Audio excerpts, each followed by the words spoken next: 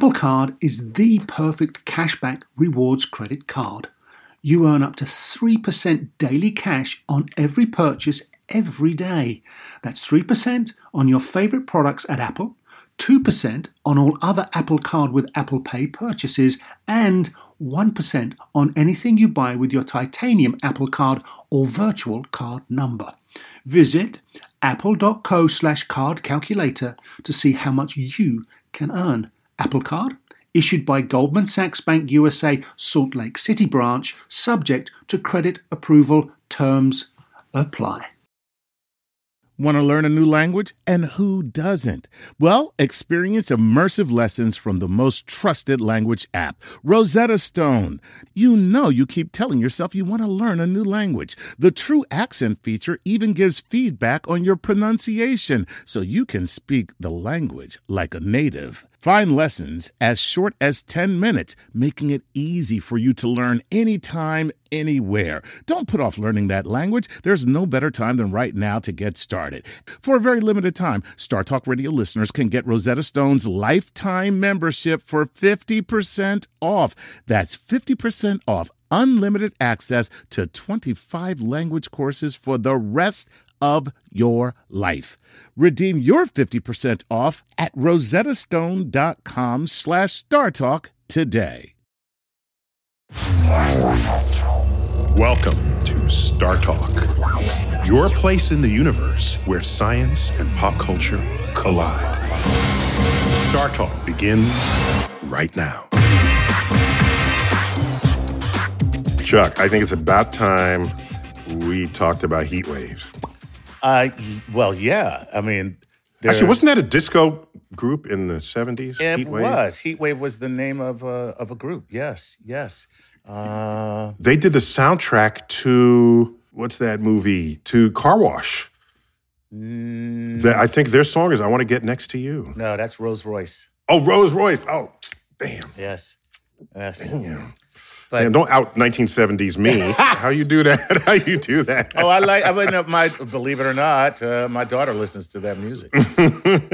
Anyhow. Yeah. So just thought we'd talk about heat waves. And I have, other than being familiar with the group that I didn't properly identify from the 70s, I have no expertise in this, but we are in New York City. Right. And right up the block from the American Museum of Natural History is the Goddard Institute for Space Studies, one of 10 NASA centers scattered across the country. And we have the director of the Goddard Institute for Space Studies. Head honcho? The man about town himself. Yeah. Gavin Schmidt. Gavin, welcome back to Star Talk. Hi, Neil. How are you? Yeah, nice to be back. Excellent. And what many people don't know is what that NASA center specializes in. Just give me like the one sentence sort of specialty case for it. Climate change, climate feedbacks, climate responses, climate observations, climate impacts. The whole of all planets. Well, mostly this planet, but also exoplanets, mostly. And also the climate of Mars, the climate of Venus back, 3 billion years ago. We've been working on all of those things. Well, I'm glad we made it on your list, Gavin. that Earth is on the list. I'm happy to see that Earth is in the running there. Yeah, well, people don't think that NASA really cares about the Earth, but actually, we spend more than $2 billion a year looking at the Earth and trying to understand what's going on. And so we actually are one of the lead agencies around the world trying to work out what is happening and why. Oh, and by the way, and Gavin, you don't have to comment on this, but during one of my tours of duty in Washington, there were forces operating to prevent NASA from studying Earth, saying NASA should just worry about space. And I was on a commission to deal with this, and I said, you can't claim to understand Earth unless we know how it fits in the context of other planets and in the space environment. And so I think I won that fight because Gavin still has a job. I'm thinking about with NASA. You were eloquent in your defense. However, it's a much simpler answer. I'm not sure if you know this, but Earth is in space. Yes, Earth is in space, completely in space. Yeah. But that was an early push to remove the government from its efforts to aid and abet the data that was discovering climate change. And who did it? Exxon. So let's get back to this. Right. So, Gavin, what is a heat wave? I think we know a heat wave. Well, in New York City, a heat wave is some number of days where the high goes above 90. All right, we're on Fahrenheit world here, and of course, I lived in Texas for a while. And that's every day. Yeah. That's every day, right? So a heat wave was like over something else. So heat wave seems to be very locally defined. And does that have any meaning to you as a climate professional? Yeah, so it's an interesting thing. So a lot of why we care about heat waves is not because of the absolute temperature, but because of the difference from what we're prepared for. Right. And actually that fits in with the whole, why do we care about climate change? Right. It's the difference from what we expect. And so heat waves in Phoenix are going to be different from heat waves in New York, which are going to be different than heat waves in London or in Paris or in Moscow. Right. Because Phoenix has been astronomically determined to be 3/4 of a mile from the surface of the sun. Okay. That makes sense. Yes, that was science. Yes. That science discovered that. Yes. And so, people in Phoenix are learning to become nocturnal, and we haven't quite reached that point in New York. But, we didn't used to have that many 90-plus days, and we're having more and more. And so when we have, a whole big long string of these things, we can keep track of that, and that's an indication of extreme of an extreme event associated with heat. At the kind of mid-July, we had some very dramatic heat events in Europe, in the UK, and so the UK was still cooler than Spain, but Spain was really, really, really very hot. And the UK, got up to about 105 degrees Fahrenheit, which was totally unprecedented for them. Yeah. And you're talking about a situation there where almost nobody has air conditioning. There's no air conditioning in the subway. There's no air conditioning in most homes. And so, and of course, there they call the subway the tube. Yeah. Just to be clear, they do. Them a subway is the walkway under a street to get to the other side. Just to get. I was translating for you. Oh, thank you. Okay, there I am translating back, and I shouldn't be. By the way, neither one of those places have air conditionings, though. No, that's the point. That's the point. That was the point. And, that was the point. Yeah. Allow me to remind you, people, if they don't already know, that the British Isles sits farther north than the northernmost point of Maine. Mm-hmm. So if you're raking in 105 degree Fahrenheit temperatures, oh my gosh. Yeah. It's pretty clear how nobody's prepared for that. So like you said, it's a difference between what you're used to and what nature hands you, and that could wreak havoc on your culture, on your even civilization. Well, on your infrastructure. I mean, they had situations where they had to stop flights out of some airports because the runway was melting. They couldn't run the trains because the rails were buckling. Like when you exceed the design specifications for anything you build, you get into trouble. So the laying down the track say, we should do this to 110 degrees. Why? How's that going to happen? Why? It's never happened before. Why would it happen again? Right? Yeah. So that this is the issue. We're seeing more of these heat waves. They're becoming more intense, and that's because of climate change. We have warmed up the planet by about 2 degrees Fahrenheit in the last century or so, but that is juicing these extremes. And so the number of times you're exceeding 90 degrees Fahrenheit, 100 degrees Fahrenheit is going up, not just like a little bit, but it's going up 4, 5, 7 times, 10 times more than it was before. And in addition to that, what's also seemed to be happening, and I don't know if there's a science behind this, Gavin, but these weather systems seem to sit. They don't, so we used to see some extreme heat events, but they would pass over. Now they seem to park and stay. Like, oh, you know hang what? out. I'm a chill. This is nice.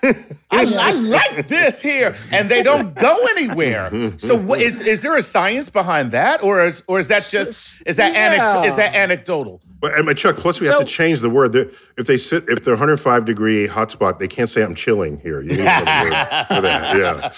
Yeah. So Gavin, what's up with that? Right. So what's associated with these extreme heat is a wave event in the atmosphere, in the jet stream, and you can see this on the weather maps, right? You can see this wave kind of coming across. Each lobe of the wave is a couple of thousand miles across, and there are some patterns that happen, particularly when you have 5 of these waves going around the world.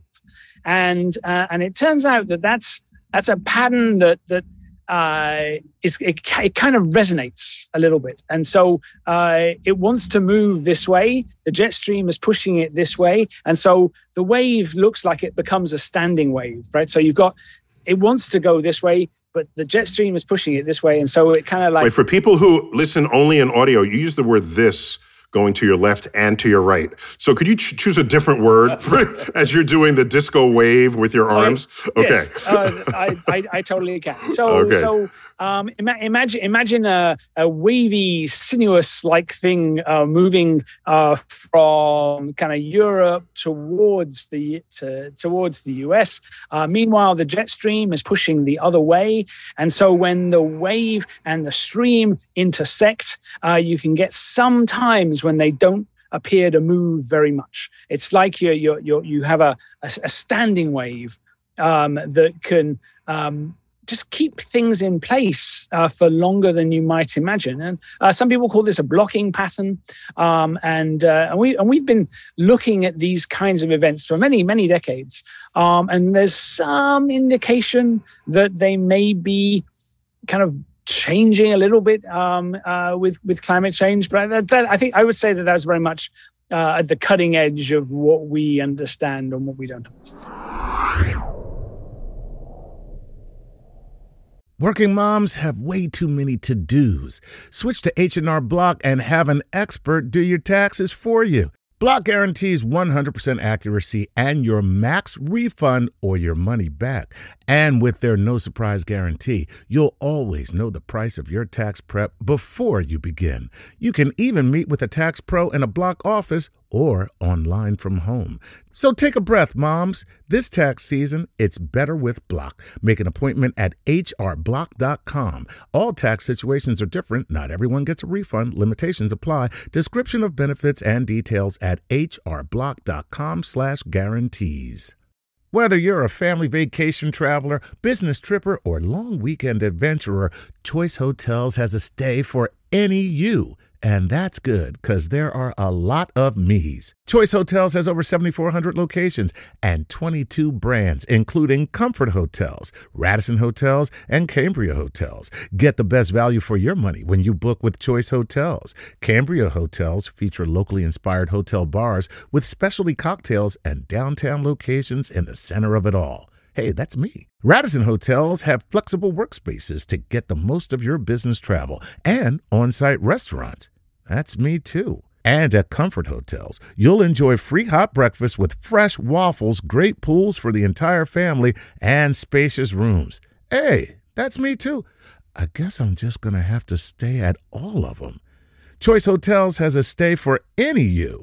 Book direct at choicehotels.com, where travel comes true. This episode is brought to you by Progressive, where drivers who save by switching save nearly $750 on average. Plus, auto customers qualify for an average of 7 discounts. Quote now at progressive.com to see if you could save.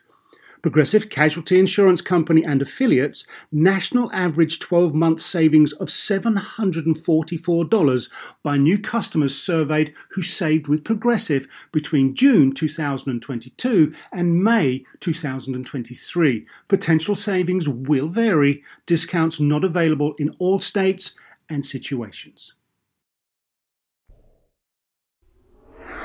Okay, so Gavin, you got London here, and I know a lot of people live in London, and it is Europe and everything, but Africa is 5 times the size of Europe. So a few cities in Europe get a high temperature. Earth is way bigger than Europe. Why does anyone give a rat's ass about? No, I mean, I don't mean to make light of it, but what I want to say is, why make global proclamations about what's happening in a couple of places in Europe just because they're complaining louder? Because the Queen is there, and she's very fragile when it comes to high heat. Okay, thank you, Chuck. I think she probably has air conditioning. And if not, there are people waving large fern fans leaves at her. Big palm fronds. Palm leaves are waved at her. Yes. Okay. Oh yeah, I can speak to that. But you raise a good point. Why do we pay attention to some events and not others? Well, one of the reasons is that in the mid latitudes, so kind of that north of the Mediterranean, north of the Mexican border, we see a lot more summer variability, right? We see a lot more of these waves coming by that can move you into colder or warmer conditions. And in the tropics, you don't get that so much. Tropical climate is much more stable. The temperatures don't vary that much. You get a wet and a dry season, which makes a difference depending on what side of the equator you're on. But the temperatures during the summertime, not that really makes that much difference, are pretty stable. And so you don't get these kinds of extreme events happening. You see them, in India. We've seen some tremendous heat waves in India and Pakistan, and the rest of South Asia, and in China as well, and in Australia, like going the other way in South Africa.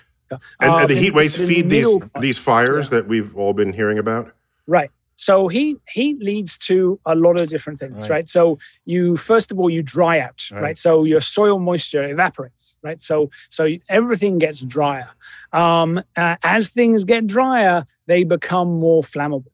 And so we see situations where grass that would normally never burn suddenly is flammable.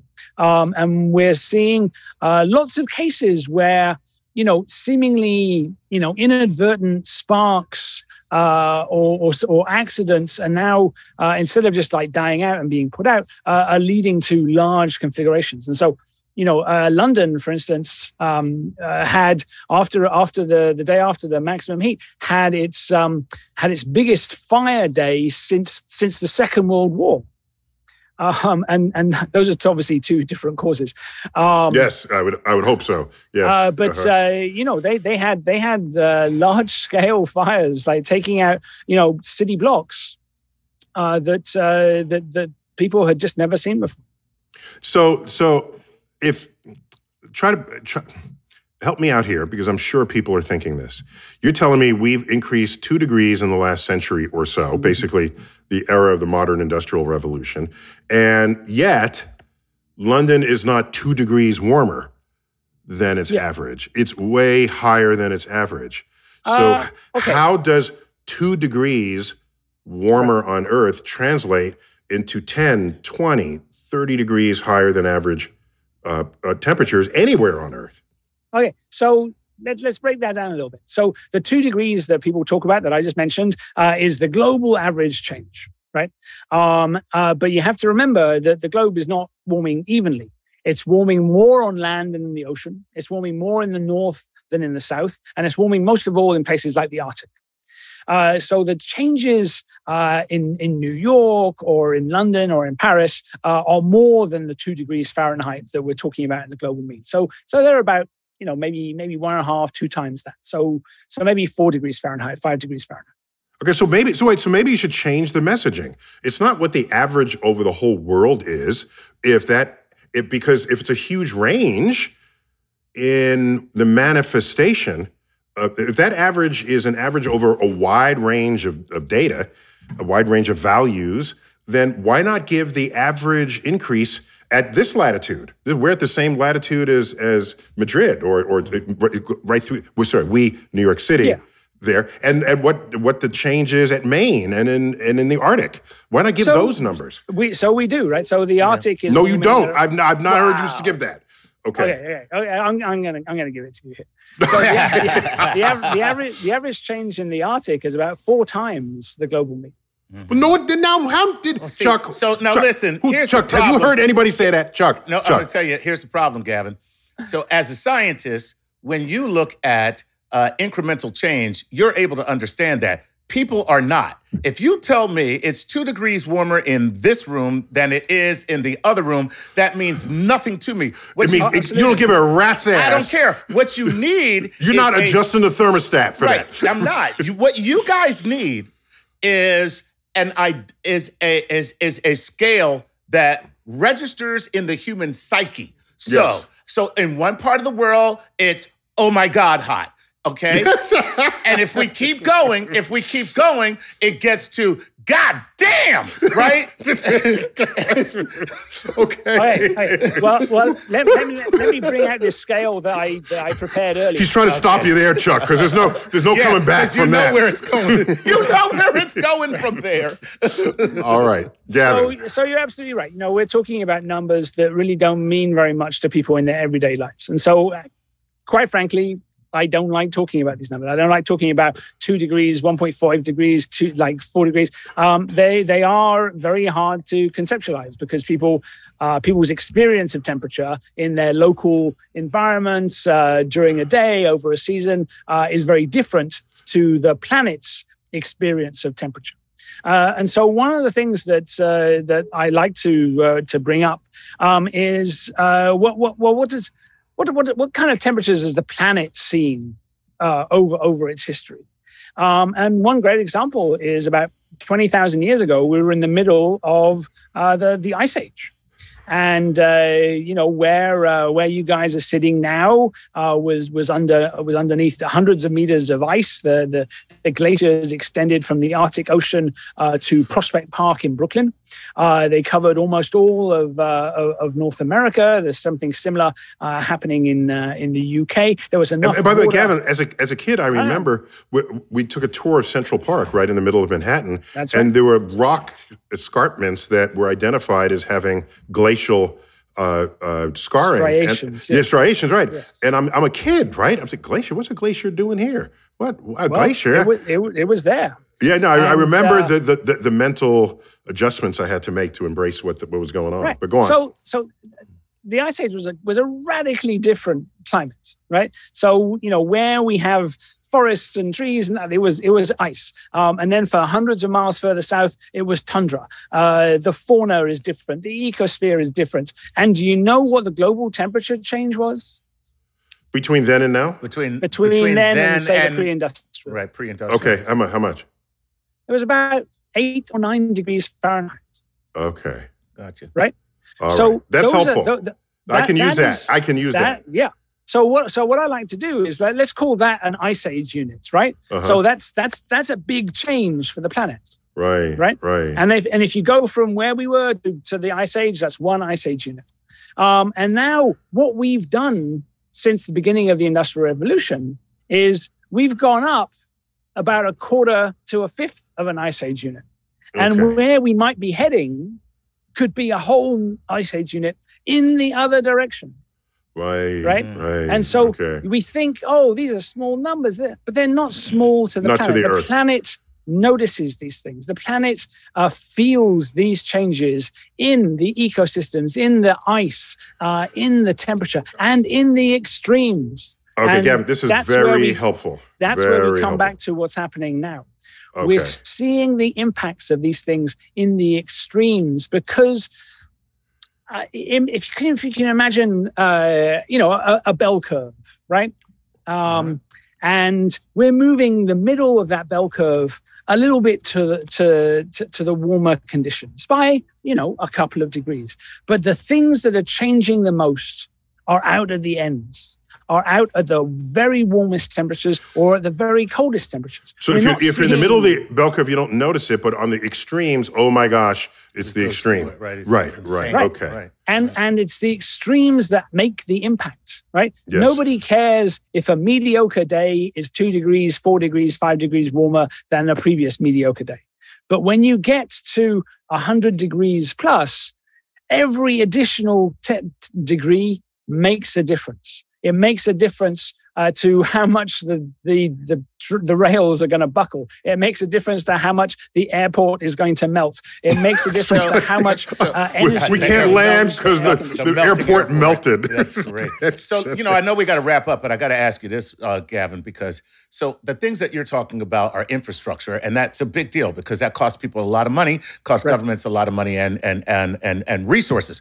But it still doesn't affect people's psyche, because they look at it like, well, that's why I pay taxes, and that's what the government is for. So what I'm going to know is, when does it get to a place where we exact a personal cost, like where your health is really in danger? Like there is a heat limit when you look at humidity versus temperature that human beings cannot exist.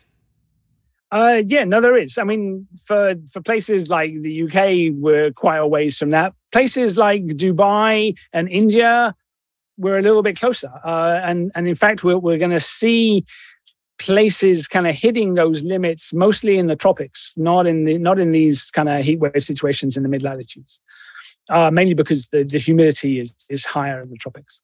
But we already feel the impact, the health impacts of heat. Every time there's an event like this in the UK, they're anticipating perhaps 1,000 excess deaths because of the 2-day heat wave. We see it when we have heat waves in the US.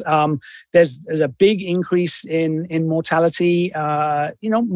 Unfortunately, mostly elderly people. Well, they lived a good life. And they're fine. Or small children being trapped in cars. Right. You're right. I read a great article just yesterday.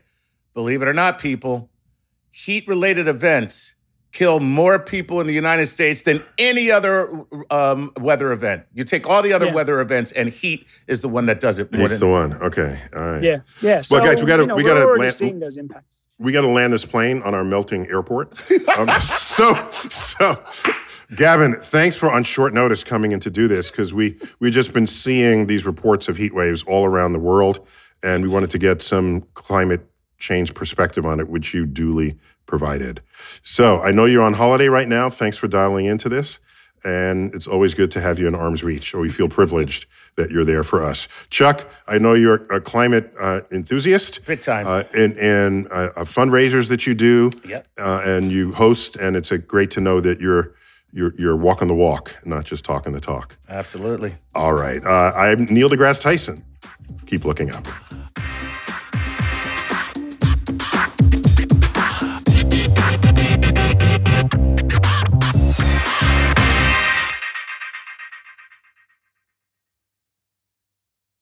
Listening to your favorite podcast? That's smart. Earning your degree online from Southern New Hampshire University? That's really smart. With 24/7 access to coursework, no set class times, and dedicated student support, you can go to school when and where it works for you. Low online tuition means you can even do it for less. And dedicated student support means we'll be with you from day one to graduation and beyond. Join a community of learners just like you. Go to snhu.edu today to start your free application. Pulling up to Mickey D's just for drinks? Oh yeah, that's me. Nothing extra, just perfection and a straw. Coming in hot for the coldest cups on the block. Because there are drinks. Then there are drinks from McDonald's. Mix things up with any size lemonade or sweet tea for $1.49. Perfect with our classic fries. Price and participation may vary. Cannot be combined with any other offer. Ba-da-ba-ba-ba.